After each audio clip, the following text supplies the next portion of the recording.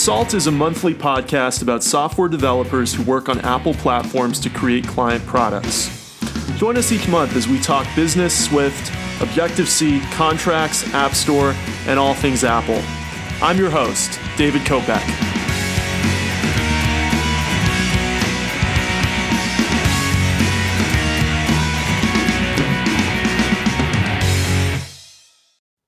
Hey everybody, welcome to the February 2016 episode of Consult. It's so great to have you back with us. I have a great interview this month with Brandon Trebetowski of Pixagon, and we really touch on a huge range of topics, and there's a lot of great insight there. But before we get into it, I want to address the whole Parse situation. Obviously, our last episode was with Fosco Morato of Parse, developer advocate at Parse, and we recorded that episode on January 14th. And just 2 weeks later, Parse announced that they're shutting down, and this has been big news in the industry. So obviously, there's a lot of irony here that we had this episode about Parse, and then 2 weeks later it shut down, and we were selling Parse hardcore because I'm a big user of it. It's not like Parse paid me. I love Parse. And I used Parse on a lot of consulting projects. And I just want you to know that I had no idea, obviously, that Parse was shutting down. I don't work for Parse. But Fosco, I don't think he did either. I don't want to put words in his mouth, but I don't think that going into the episode, he was aware. And he's actually written a post on Medium since then that I'll link to in the show notes about how this all came about just kind of coincidentally at the same time when they were releasing the open source server. So what are you going to do now with your Parse apps? So maybe you're like me and you have a couple apps built on Parse. I have more than a couple actually, including some consulting projects. I think the first thing you need to do is reach out to your clients. So if you have a client that you have an ongoing relationship with and the app is built in Parse, you better let them know sooner rather than later that you have this issue. I think if it's an existing Parse app and you feel comfortable maintaining your own servers, the path of least resistance is to take advantage of their open source server and install it on either a VPS or bare metal, what have you, depending on what makes more sense for your situation. That's the path of least resistance. I think if you have an app that's iOS only, I think CloudKit is a pretty firm ground to build upon. Now, of course, just like Facebook deleted Parse, we could see Apple shut down CloudKit, but they are using CloudKit for iCloud Photo Library, iCloud Drive, et cetera, et cetera. So they have a lot invested in the success of CloudKit. So it seems kind of unlikely that CloudKit is going anywhere, but it's not a cross-platform solution. There are a lot of backends as a service that are from startups and really small companies. I don't think that's a reliable way to be building your app on the basis of another startup. So I think you want to look at the big boys. Of course, you can go to less abstracted solutions from Amazon or Microsoft, but Google also has Firebase, and Firebase provides a lot of what Parse did. Maybe it's more geared a little bit towards messaging apps, but if you're dealing with a cross-platform app and you don't want to use CloudKit therefore because you don't want to be pinned into iOS and not have an Android solution, then I think Firebase could make a lot of sense. So those are the two options I'm really looking at. And then, of course, if you're somebody who has a little more server-side experience, you should consider maybe just building your own backend, which is also an option I'm looking at for some of my next projects. So if you listen to the most recent episode of Under the Radar with Marco Arment and David Smith, they talk about building, actually the most recent two episodes, they've been talking about building your own backend using, a standard stack like Linux, Apache, PHP, and MySQL. So definitely check out those two most recent episodes of Under the Radar if that's a direction that you're thinking of going and you don't have previous experience doing that.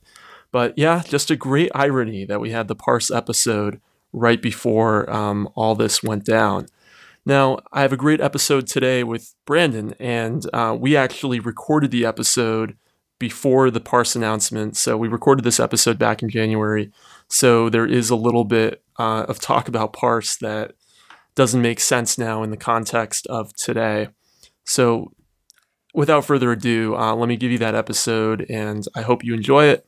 And I encourage you to give me your feedback, as always, at Dave Kopec on Twitter, DaveKopec, and please leave us reviews on iTunes. That would really help with our popularity on the iTunes podcast store.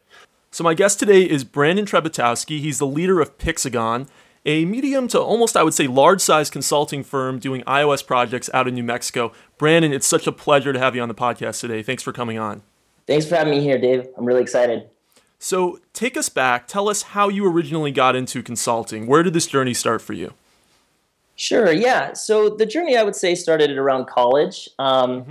I started college in 2005, and during that time frame, the iPhone had recently come out, and the sort of hot thing for the iPhone were web apps. So I built a handful of these and realized this was sort of the next big thing.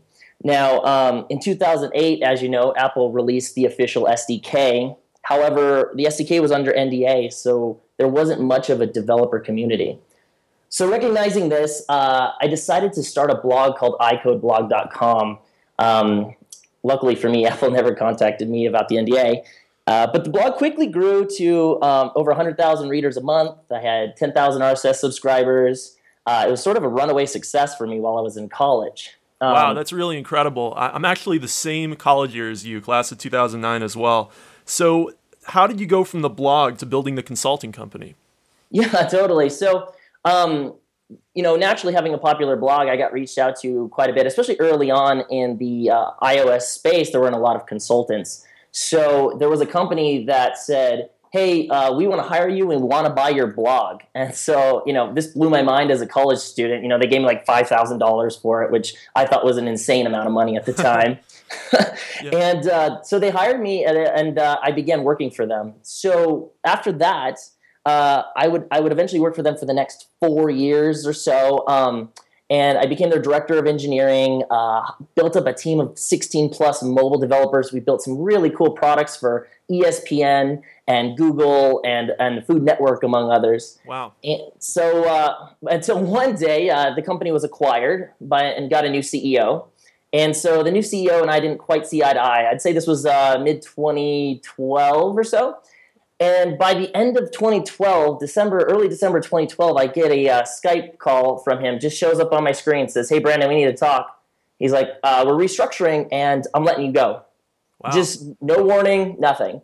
So, and you had kind of been the guy in charge there. Yeah. So I was kind of, one of the higher paid employees. I'd imagine he was making budget cutbacks, and so I was sort of the first on the chopping block. Mm-hmm. So, after that, I sort of composed myself, took my family to the zoo for the day, and the very next day, I just said, hey, I can do this on my own. I know the entire pipeline end to end. And so I found my first contract, and, the rest is history. So this was in New Mexico before you started Pixagon? The company that you were at before was also in New Mexico? No, okay, so I should have cleared that up. The company I was at before it was actually founded in California, and then they moved up to Portland. So I was managing a fairly large team remotely, and I would just go to Portland, every other month or so. Okay. So Pixagon has grown pretty quickly from 2012 to 2015. I saw you guys have about 12 employees. Is that right? Yeah. So I believe 9 of them are W-2 employees, and then we have a handful of contractors. Okay, sure, that makes sense. And how have you grown the team out in New Mexico? Because New Mexico, of course, it's famous for, that's where Microsoft started back with the MITS days, and then you have aerospace companies down there. And there is definitely a tech scene, but it's not San Francisco, Silicon Valley. How did you grow the team out in New Mexico? Absolutely. It's a really great question. To be honest with you, my roots were in remote development. So most of my team is distributed. So we're very distributed. First, we don't have an official office space.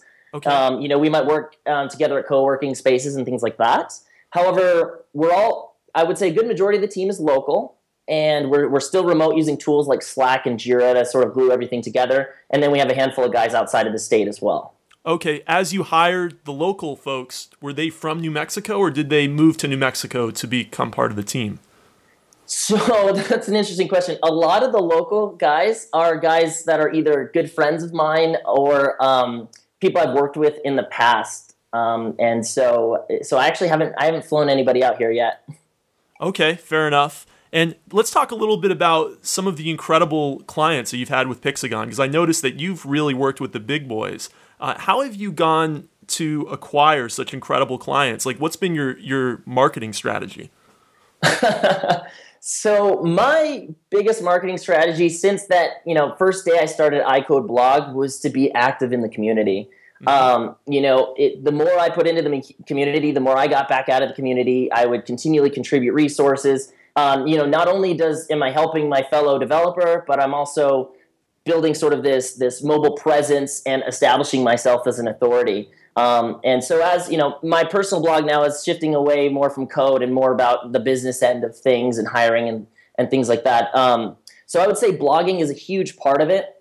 Also, another big part is to really, I never really turned down a lot of opportunities to network. So I'll go to coffee, to lunch, to breakfast with whomever is interested in talking to me. So it's really just afforded me a lot of opportunities, and I've been able to be very choosy about the most interesting ones. Now, the team that you've built at Pixagon, how do you go about the hiring process to find them? You said some of them have been friends, some of them have been people that you've known before, but when you're bringing on a new, let's say, contract iOS developer, what does the hiring process look like at Pixagon? So I really pride myself in my hiring process. And so I was, when I worked at the previous consultancy, that was a big thing for me. That's where I really learned to hire. And I feel like that is one of the skills that I really have, is the ability to find the right people. So my very first step is when somebody comes to me or I approach somebody, I will give them a paid programming test. Everybody hates programming tests. It's a waste of their time. And they're not going to put forth their best effort, especially if they're just, you're seeking 60 plus jobs at a time. You're not going to put forth your best effort. So what I do is I say, hey, I will pay you whether I hire you or not. And it's actually a tiered test. So if you want to do these features, you get this much. With these features, you get this much. And you kind of have as much time as you need. What's interesting is I was reading an article on Hacker News the other day, and Automatic, of WordPress, they do their hiring in much the similar way. So I was feeling like I'm kind of on the right path here. Yeah, no, I saw that, and there is some controversy around it, right? But you feel there is a strong correlation between performance on these assignments, these paid assignments, and eventual performance as an employee. So the way I structure the paid programming assignments, they are small apps generally, but they cover a wide enough range of skill sets that I'm interested in. So it's an app that goes and fetches content from a server, has to store that in a local cache, present it to the user, allow the user to modify the data, and send it back to the server. And 99% of the client projects we're working on basically use that exact same process. And so it gives me a really good idea of how that developer is going to work and how their code's going to look. That makes sense. Have you ever had a developer that scored amazingly on this project and then didn't do very well as a, let's say, contract employee? I've had, I wouldn't say I've had someone who did amazing. I think I've had some where I was in a rush to hire, so I didn't quite look over their results of their test as early on. They got midway through a project and I did have to let them go eventually. And it was actually less due to their ability to write code and more to how they interacted with the clients. I see. I want to go back to the whole idea of you being in New Mexico a little bit. Does that ever hurt you in being accessible to clients that might be in San Francisco or New York? Are you constantly on airplanes? How does that work out for you in terms of face-to-face meetings? Actually, to be honest with you, it hasn't been a huge issue for me. I do have distributed clients around the U.S., and you'd be surprised at how infrequent they require me to travel. And to be honest with you, I'm not super interested in traveling. We've had some enormous clients that we've turned down work for that just simply because they wanted a developer in their office for 2 weeks out of the month, every month for like 6 months straight. And I'm just not interested in working that way. I really like working distributed. I like traveling, but I like traveling on my own time with my family. I really, like I said, I haven't really done too much of that. Okay, that's fair enough. And how does the client process work at Pixagon? So a client comes to you, it sounds like most of the time, and how do you take them through the steps from first introduction to contract? Sure. Yeah, you're right. Many of our leads are inbound. We haven't done too much outbound sales just yet. As a client comes in, obviously, first step is to assess what it is they want to build. I'm really a big proponent in ensuring the success of my clients. So, if the client's product isn't necessarily going to be successful, or I don't necessarily feel it's going to be successful, I might convey that to the client early on, as more of a word of caution. For example, I get pitched Instagram clones constantly. Yes. And so I don't necessarily, always want to take those on. I guess if the client knew all of the risks, they had a solid plan, then I might consider it. But I want to, I feel it's my job, it's all developers' job to educate their clients, and just let them know what really works and what doesn't. So that's sort of the first step, is determining viability. Next, honestly, I want to see if it aligns with our company's sort of core values. We really try to pride ourselves in what we call ourselves builders of meaningful software. So we want to build software that has positive impact on people and, enriching their lives. So, for example, at one point, I turned down a project to build this app for a group to ostracize teenagers. It just didn't sit right with me. And to be honest, and it was actually just for equity. And it turned out the guy, before anything even got started, there was an acquisition, and I lost out on hundreds of thousands of dollars. Wow. That would have been in my equity. But I still feel bad. I still feel good about it because it just wasn't in line with my core values. So moving along, then we'll have some discussions with myself and senior engineers. Start looking at this, what staff is involved, assuming we want to move forward with the project. And if everybody's good, I usually enlist the help of my senior employees, and we just sort of draw up a scope document, just a spreadsheet or whatever, and stick it into a proposal and send it off to the client. Mm-hmm. Mm-hmm. Now, interesting part of your business is that it sounds like you're dealing with both very large companies that are coming to you with established brands, and then you're also dealing with people as small as individuals. Is that accurate? Yes, it is. However, as I've growing the company, it's harder and harder for me to take on self-funded projects. Mm-hmm. I find that these people are sometimes too close to their product, and so it's hard for me to sometimes give some of my influence about an engineering direction. And it also, they become the more, I hate to say it, but naggy clients. They're the ones who are calling you in the middle of the night. Right. So we generally we're trying to move in the direction of larger clients and startups as well. Okay. So as you've grown the company from just yourself after the split up to a team of 12, how has your role changed? So are you still involved in day-to-day technical decisions? Are you still even digging into the code yourself? Or are you now mostly just a pure manager? Yeah, so that's actually one of the most common questions I do get. As I build the company, I am getting a little bit further from the day-to-day code writing. More or less, I jump in during final pushes and also during kickoffs as well, because I like to maintain relevancy and be there during the exciting times. But now at this point, I've got we have back-end covered, we have project management, we have both sides of mobile, we have design. There's really necessarily no area where I need to be involved unless I want to.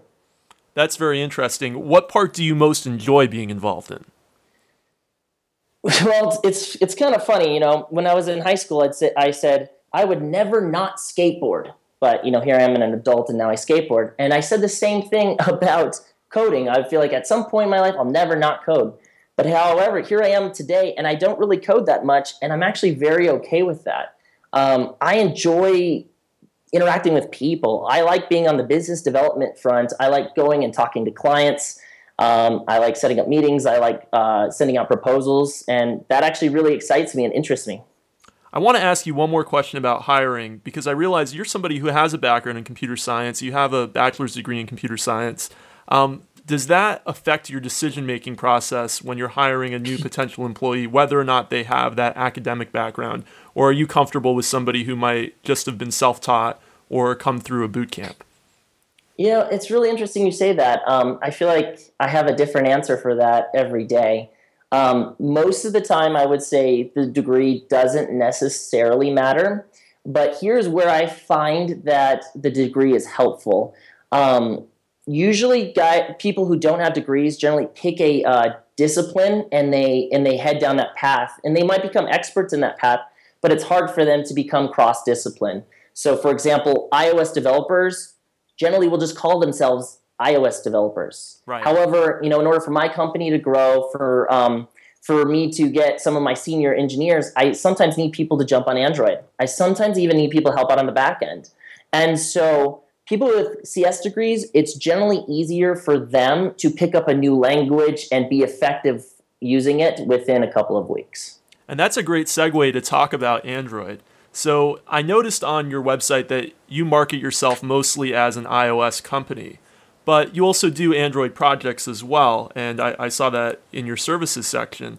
So how do you approach a client that comes and wants to do both an iOS launch and an Android launch simultaneously? Do you try to sell them on two native apps, a cross-platform solution, or how do you actually make the decision on which to pitch them on? What criteria about the project make it more likely to be suitable for a cross-platform solution like a Titanium or whatever framework you guys are using versus two native apps? Yeah, great question. I am a huge opponent of cross-platform solutions, and to be honest with you, I most likely will not build them. I think they make perfect sense for things like games like Unity and Corona and things like that. But however, I'm not a huge fan of Titanium and the like. So usually that's out of the question. I always pitch native apps per platform. And I generally will pitch them on doing an MVP on a single platform, simply because clients love to pivot during the development cycle. And so if we're building the same thing on two separate platforms and they pivot, we're now doing double the work to make the changes, whereas we work out all the kinks on the iOS side or the Android side, and then we just do a straight clone on the other. Okay. And is it almost always iOS first? No, not necessarily. It really depends on the client.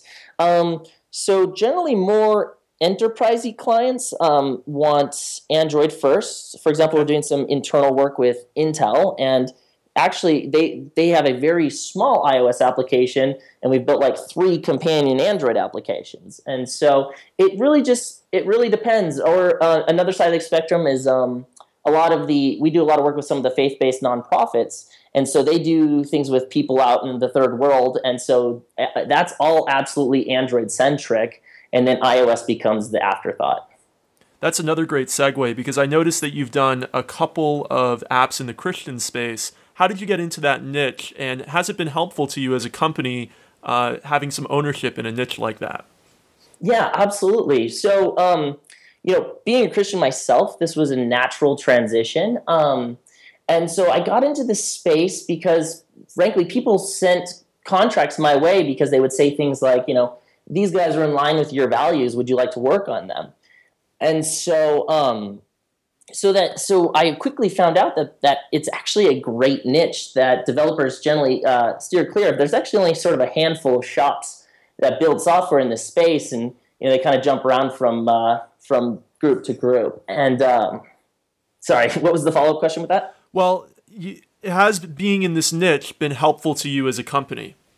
I would say absolutely. So oftentimes faith-based religion, that sort of stuff can be sort of a touchy subject, and it could sometimes even be off-putting. I feel like it's actually been to our benefit. What a lot of people have said to us is it sort of shows that we have some sort of moral and value system. Not to say non-faith-based don't, but it just seems a little bit more apparent on the out front. So Brandon, in the 3 years that you've been running Pixagon, what's been the most challenging project? So the most challenging project, I would have to say, is one of our ongoing clients. They're called Faith Comes by Hearing, and their sort of goal is to distribute audio Bibles around the world. We actually inherited a platform from a previous development shop. However, it's enormous. It's an enormous back-end API, lots and lots of statistical analysis, 2 mobile apps, and a front-end web. And the challenge, not only staffing all of the resources that can cover that wide range of skill sets, the other challenge is dealing with older platforms. You have the sort of balance of writing new code, innovating, patching old code, and fixing existing bugs.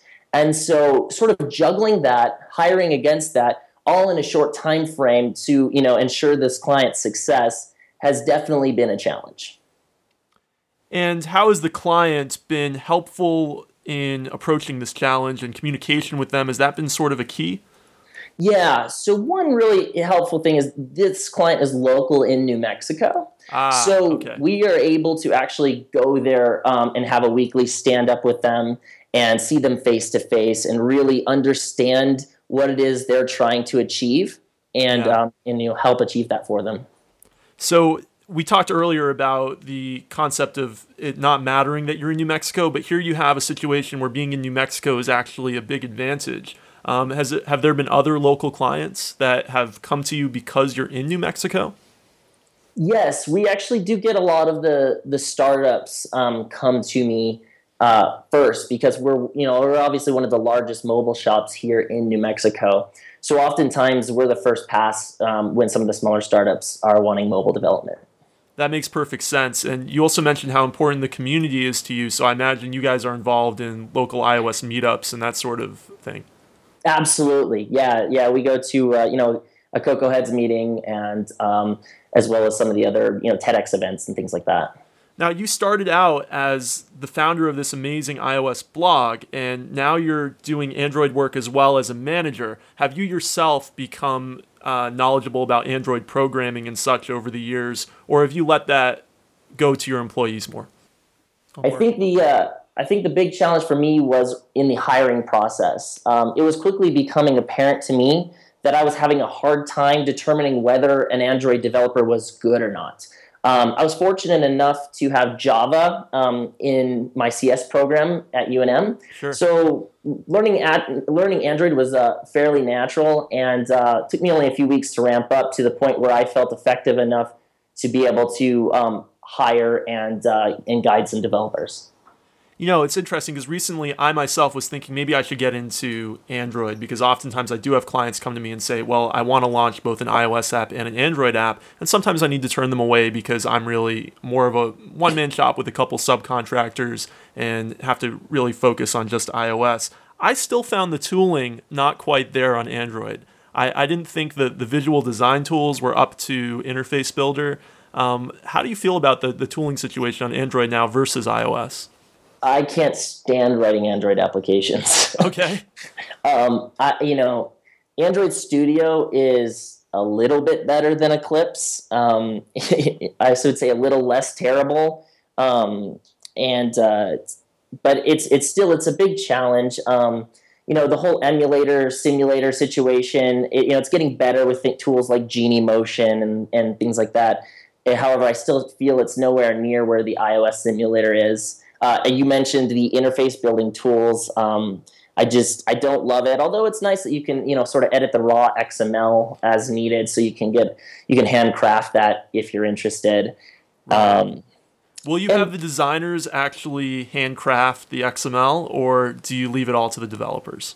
We generally leave it to the developers. Most of my developers are pretty savvy with Photoshop, and I know this is the way I like to work, is designers basically hand out PSDs and let devs do some of the chopping, because it's not always obvious to the designer, how assets need to be chopped up. And so having a little bit of knowledge about Photoshop eliminates a lot of that friction. That makes sense. I want to talk about a couple posts from your blog, and you write a blog that's actually about consulting, very, very relevant to this podcast. Let's start with a blog post that you wrote called "Your App Idea Most Likely Falls into One of Three Categories." Could you tell us a little bit about what those three categories are and why having an app in one of those three categories is probably not the best thing in the world?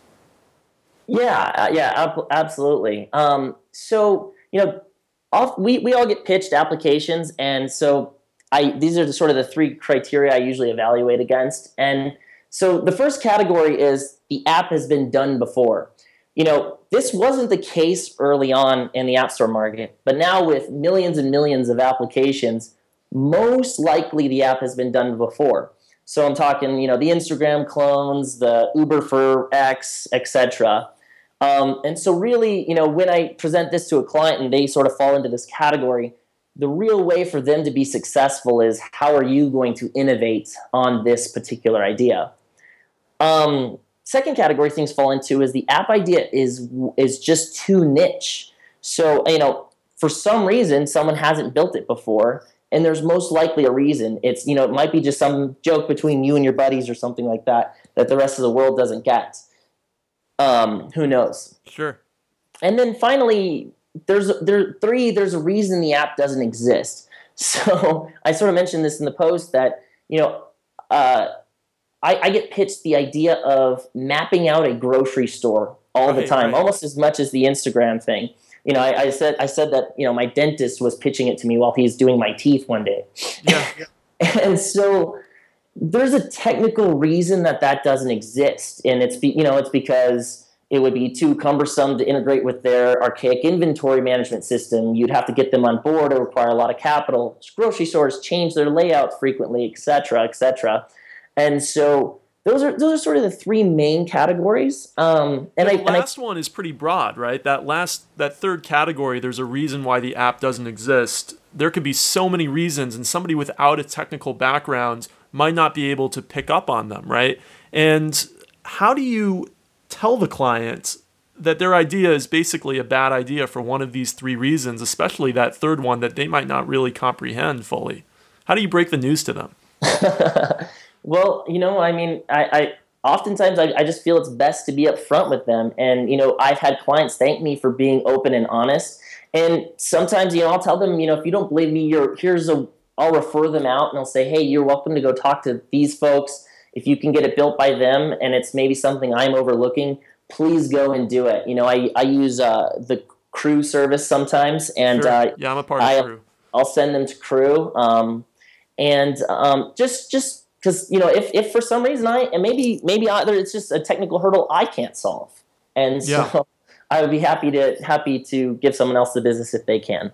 Yeah. But it's always a hard conversation, right? Because this person is so excited about their idea and they come to you and they think, well, this is my next step, is getting this great team at Pixagon to build it. And you have to break kind of to them what might be earth-shattering news. And I've had similar experiences where people come to me with Instagram clones on a regular basis. And it's just like, don't you understand that your probability of success with this is very, very low? And for the reasons that you cite in the blog post. And telling them that, I find an emotionally distressing conversation for me because I feel like I'm crushing their dreams a little bit. Do you feel ever like a dream crusher? Yes and no. I think one other thing I try to do to help soften the blow is I try to offer them a way that we could potentially do their application. So that they still, because most of the time, if they're at the point where they're talking to you on the phone, it's been keeping them up at night. Yeah. They are literally dreaming about this. They think they're going to be the next Mark Zuckerberg. Right. So, for example, the grocery store application, I would turn around and suggest, hey, while we can't necessarily map the grocery store, why don't you talk about a big chain store like Costco, who has the same layout for most places, and at least just categorize things. So, hey, I'm looking for the frozen foods, or I'm looking for the sporting equipment. And start with something a little bit more broad and even see if you can get user adoption. And so oftentimes they're very open to some of these sort of suggestions that I've had. And I've even had clients who have sort of changed their tune a little bit, and then I've eventually taken on their work. Right. That makes sense. So let's talk about another blog post you wrote, Ship Products You Are Proud Of. Tell us about the concept behind that post. That post was sort of a rant after I was just frustrated by other developers. Okay. So, I, as a consultant, as a company, it's very seldom that I get to actually work on greenfield applications. Most of the time we're inheriting source code from somewhere else. If you're fortunate enough to work on greenfield applications all the time, then more power to you. Let me know where your pipeline's at. Right. Yeah. But for the most part, it's not the case. And so we're dealing with legacy code that may or may not be good. And it's never good. It's never good. You're kidding, right. It's almost never good. And so I'm trying to glance over the post real quick. So it becomes immediately apparent, what the developers were thinking, whether or not they, outsourced it to a team without proper direction. They weren't following proper, code standards or guidelines, or they're using junior developers, or they were just in a rush. And, this was meant to just be an MVP and it was slapped together. And so this post was sort of my rant saying, let's all just stop worrying so much about the money. Let's build things we are absolutely proud of, and the entire community will be better because of it. Yeah, it's interesting. I had Marcus Zara on the show a few months ago, and he said something very similar, that there's kind of a cultural problem right now with the quality standards that exist in the community, in the iOS and Mac development community, where maybe the quality of the apps, the code that's going into the apps that are out there right now has actually gone down over the last few years. Is that something that you've been aware of, or that you've detected in some way? Well, I think it's kind of natural as the market gets more and more saturated with developers. With as more publications come out, more boot camps, things like that, it's sort of touted as everybody can be a mobile developer. Right. And, I'm sure you've probably experienced this as well. A lot of times my friends will see, the freedom in my lifestyle, etc. Hey, I want to be a mobile developer too. Right. So they'll ask me to recommend a couple books, and maybe they'll even get to as far as trying to go grab a contract. And so I think it's a lot of these hobbyist level developers that, might be sort of contributing to that. Yeah, we've kind of come full circle into our conversation earlier about having that academic degree and the difference between that and maybe just going to a boot camp or being self-taught. I mean, there's definitely people who come out of boot camps who are excellent, who are really, really top-notch. But the average as a whole is probably lower. Is that fair to say? I would say so. And I don't think it's necessarily the fault of the developer. It's just that they don't get some of the core foundations of computer science. Right. So when you don't necessarily understand the underlying technology, you're basically at that point then just becoming a copying and paster of code. Right. No, that makes perfect sense. Another topic that comes up from your blog post, which of course I'll link to in the show notes, is how you approach the topic of outsourcing with potential clients. Because you probably have clients, even at your level, where you're getting to very large clients, you probably have clients who are still considering, should I go with American team or North American team or Western European team, or should I go outsource to, let's say, Asia, where the costs might be lower, but the communication challenges are greater. How do you approach that question with clients? Right. So, I never want to knock outsourcing because I know there are teams who are doing it successfully, and there are some phenomenal developers on the other side of the world. And so what I usually tell them is they are going to find it very challenging to have a successful product unless they have someone who can adequately manage that outsourced team. And I'm talking about somebody with an engineering background. I mean, it's one thing to have a lead iOS engineer sort of, driving the entire project while he has some, people in, say, India doing maintenance and small updates and things like that. But it's a whole other thing for an inexperienced client to just hand off their project to an India dev shop in hopes that they're going to churn out something that they want and send it back. Right. And have you been in the situation where you've had to manage an ongoing project with an outsourced team? So coordinate the outsourced team maybe with your team, or actually just take over the project from an outsourced team? Most of the time, I would say a lot of the time I am already inheriting projects from outsourced teams. I see. So, I always make the joke, and I'm sure you've heard it, if you think it's expensive hiring the professional, wait till you hire the amateur. Right. But that really, that really rings true in this scenario. So, much of my clients will come to me and say, hey, I already spent X on this project outsourcing it. Now can you do it? And this client ends up paying, 2 to 3x more than they originally would if they had gone with my team in the first place. And sometimes I've had it to where it's literally full circle. Brandon, we don't want to go with your shop. You're too expensive. 6 months later, it's a sob story. Okay, we're ready to go with your shop. Yes, no, I've had a very, very similar experience with a team that had been outsourced and was partially here, but it was mostly outsourced code. They came back to me, said, "Do you want to take this over?" I could have literally built the app for a third of what they had ultimately put into it, even though my prices were much higher than the outsourced team because of the amount of revision that had to go into correcting all of the original mistakes. Wow. So I think there's a lot of stories like this out there.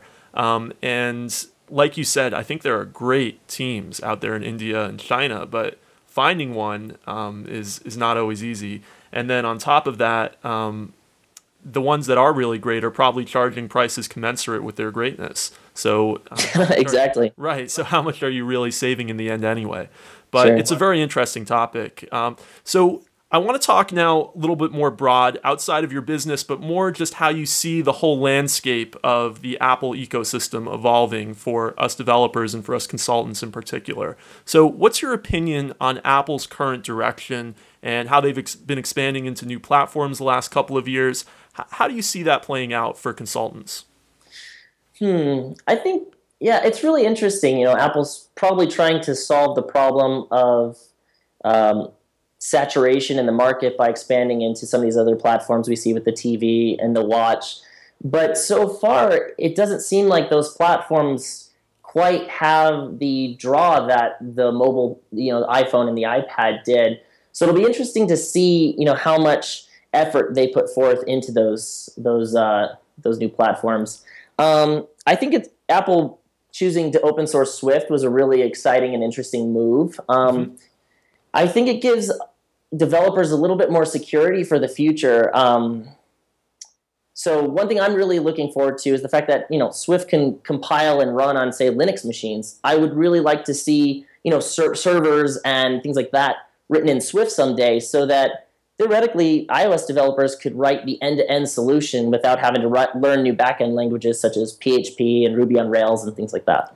How do you approach your backends right now? Do you guys build them in-house? Do you use something like Parse? How are you doing your backends right now? Well, I mean, obviously, it's about using the right tool for the job. So we do use Parse for smaller applications that make sense for Parse. Sure. However, most of the time we build our backends in-house. They're sort of microservice-centric Rails applications on Amazon. Oh, very cool. And you were mentioning before about Apple's open sourcing of Swift and perhaps being able to use it on Linux on the server side in the future. Is one of the big advantages of that the ability to share code between the client and the server? And is that something you're really missing right now? Not necessarily. I don't necessarily think it would be helpful to share client server code, as I feel like those are a little too distinct. I more mean it from as I mentioned earlier, developers tend to sort of head down one disciplinary path. So, we have a lot of developers who are just putting all of their stock into Swift. And so I think this will open up some more doors for those guys so that they don't have to spend their time learning a whole new language. They might just have to learn different design paradigms. That makes perfect sense. Sure. Have you had clients coming to you asking for tvOS apps, watch apps, iPad Pro apps? I do have some existing clients who are getting really excited about those spaces. Nothing too serious just yet. I think everybody's still sort of waiting to see what's going to happen with these platforms. Right. When are they going to become the next big thing? Whereas right now they're just maybe going to be the next big thing. Exactly. I mean, I know, man, my Apple Watch sits in my drawer. So where are you guys on the Swift transition at Pixagon? Are you doing everything in Swift already? Are you doing some things in Swift? How have you guys been managing the transition? So to be honest with you, we just hit our very first file new projects, checked the Swift blocks yesterday. Okay. So Swift came out a year and a half ago. You just started your first brand new project in Swift yesterday. A lot of people jumped on the bandwagon early. Why did it take you guys maybe a little bit longer than some of the bandwagon people to get on the Swift train? Well, as I mentioned earlier, the majority of the applications that we work on are not greenfield applications. We have inherited them from other dev teams. So we're mostly working in Objective-C just from these legacy apps. Also, we were a little concerned about Swift's transition from 1.x to 2.x, and just waiting to see how the platform matured as a whole before really diving into it. That makes sense. I'm actually writing a book about Swift right now, and the changes that they've already planned from Swift 2 to Swift 3 are already making me go back and redo, entire examples. So I definitely feel you on the evolving nature of the language. Do you see Swift as completely replacing Objective-C going forward, or do you see Objective-C as always being a companion? It's a really interesting question. I feel like at least for the next 5 to 10 years, Objective-C is not going anywhere. I mean, we have some enormous applications still written on Objective-C that would simply be too costly to do a complete transition to Swift. Not to mention, I don't see a real need to transition to Swift just for the sake of transitioning an application to Swift. So you don't see the advantages of Swift being great enough that it's worth porting an app from Objective-C to Swift? No, not at all. Okay, that's very interesting. Because there's some people who feel that some of the inherent type safety and the null errors that optionals get rid of are worth it on their own. And there's been some articles in the community about that. But I'm kind of on your side. I mean, if you have a huge code base that's already working in Objective-C, it's not practical to rewrite it in Swift just to get those error checking or type safety advantages, right? Plus that's a tough sell on your client. It's like, hey, we've spent months to years working on this product. Now we're going to throw the entire thing away. We're not going to use any of the same code that we had before, and we're going to still spend another months to year, and you're going to basically end up in the same spot and with maybe a more stable application, but they don't necessarily care about it being more stable. Right, especially if the crashes are 1 in 1,000, right? Something. Right, or the natural follow-up is, well, why isn't it stable to begin with? Right. Of course. There's also the piecemeal approach. So you could do part of the app in Swift that's already written in Objective-C, add new components in Swift. What do you think about that approach? So we've definitely done a little bit of that. So, as the client wants new screens in the application, we might start new view controllers in Swift, yes. Now, having a team of 12, have you had to take some time for Swift education as a company? So you probably have some developers on this new project who are totally on board with Swift, and you probably didn't pick the men or women who are more on the fence about Swift, right? So has it been a equal transition? Have you had to do some company education? How have people been getting their feet wet with Swift? I'm usually pretty good about getting my employees sort of the resources they need to educate themselves. For example, purchase Udemy courses or, the Renderlic.com subscription, things like that. I really encourage them to, move forward. But also, the type of people I feel like I hire are guys who are already just going to be excited about learning these new technologies even on their free time. I love hiring programmers that not only do they program for a profession, but they also program as a hobby. And so it's really nice when they're like, hey, I just spent holiday break learning Swift. I really want to implement that in the next client project. I really like to see things progress that way. So you mentioned about just company-wide adoption. Really, what I find is I just get the senior guys on board, and the junior guys, I'm happy to have kind of cross-train them as we're on the client projects. That makes perfect sense. Have you guys had to do any Mac development over the years? Has that been something that has ever come up? No, actually we haven't. Is that something you'd want to do in the future? Do you see the Mac as a bit of a dying platform? Yeah, to be honest with you, I don't have very many apps installed on my Mac. For the Mac, I generally go out to the browser as much as I can. Mm-hmm. Yeah, that makes sense. So looking again at the big picture of your business, what are your goals in 2016 for Pixagon? So really it's just to continue building the team. I really take a real incremental approach in hiring resources. So just to continue building the team, and I keep telling my team I want one more client in 2016.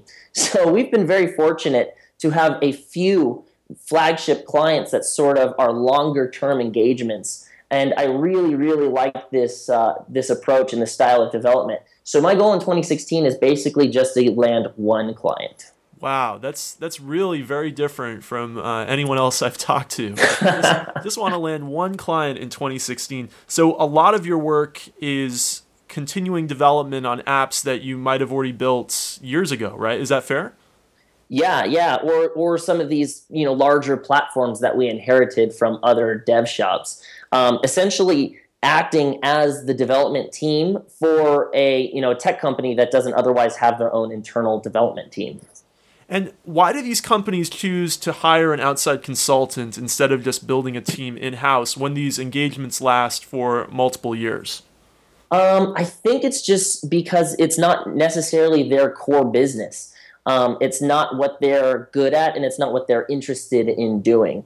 And so it's just easier for them, at a little bit of a higher cost, to just trust a team that already has the expertise.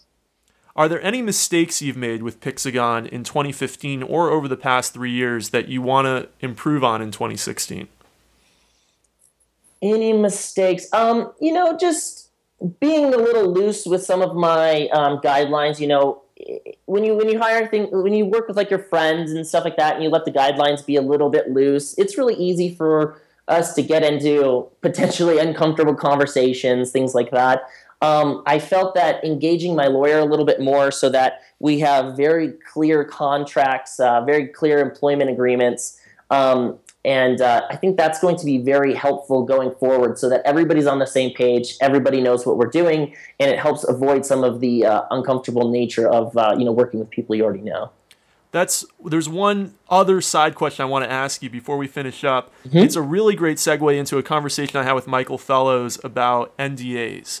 How do you feel about NDAs, and how willing are you to sign them?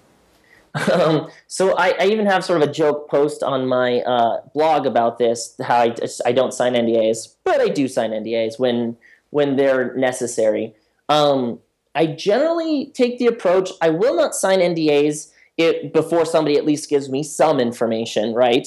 Uh-huh. Because you never know what you're signing to. We're consultants, we need to be able to compete in the space, and we need to be able to compete on similar products. And I also won't sign NDAs for products that are too close to others. So like we've been talking about, these Instagram clones. I would never sign an NDA when I knew it was something close to an Instagram clone. However, the time when it's very important to sign NDAs are when the IP is very specific to the client that you're signing the NDA for. So, for example, of course I'm going to sign an NDA to work with Intel. Or of course I'm going to sign an NDA to work with somebody who has a pending patent or something on the technology that we're going to be implementing. My final question for you, Brandon, is how have things changed from when you were one person in 2012 to 12 people now in 2016? What's been the biggest change in your day-to-day life at Pixagon? So, to be honest, now I'm happier now than ever. When I set out to build Pixagon from a one-man consultancy, my goal was really to provide some jobs for people who were otherwise not super valued in their job. And so it's super, super fulfilling to be able to create a work environment where people feel they're doing meaningful work and they're being well compensated and rewarded and acknowledged for that work. That's one of the huge ones. Also, a lot of my time has been freed up, actually. So rather than being glued to my computer for 10 to 12 hours a day, I can take breaks midday to, say, go to the zoo with my family, or if we go on trips, I'm not super glued to my computer all the time. There's this quote I read online the other day that said, being a consultant's great, the flexibility is awesome, you get to choose which 18 hours of the day you want to work. But that's sort of been transitioning away from that being the case, which has been really great. Brandon, is there anything you want to plug on the show? Just Pixagon. Right now, that's where I'm putting all my focus and my energy. We can be found at pixagon.com. We have the end-to-end team to build mobile, back-end design, you name it. Great. And of course, they'll be in the show notes as well. Perfect. Brandon, I want to thank you so much for coming on the show. It's really been a pleasure talking to you, and I think it's going to be very informative for our listeners as well. Hey, thanks so much for having me, David. This has been a blast. Thanks for listening to my interview with Brandon Trebetowski of Pixagon. I want to remind you once again to give me feedback at Dave Kopec on Twitter, DAVEKOPC. Please leave us a review on iTunes. And also, please tell your developer friends about Consult, especially if they're consultants themselves. Can't hurt to grow the audience. Okay, I'll see you guys in March. Have a great month.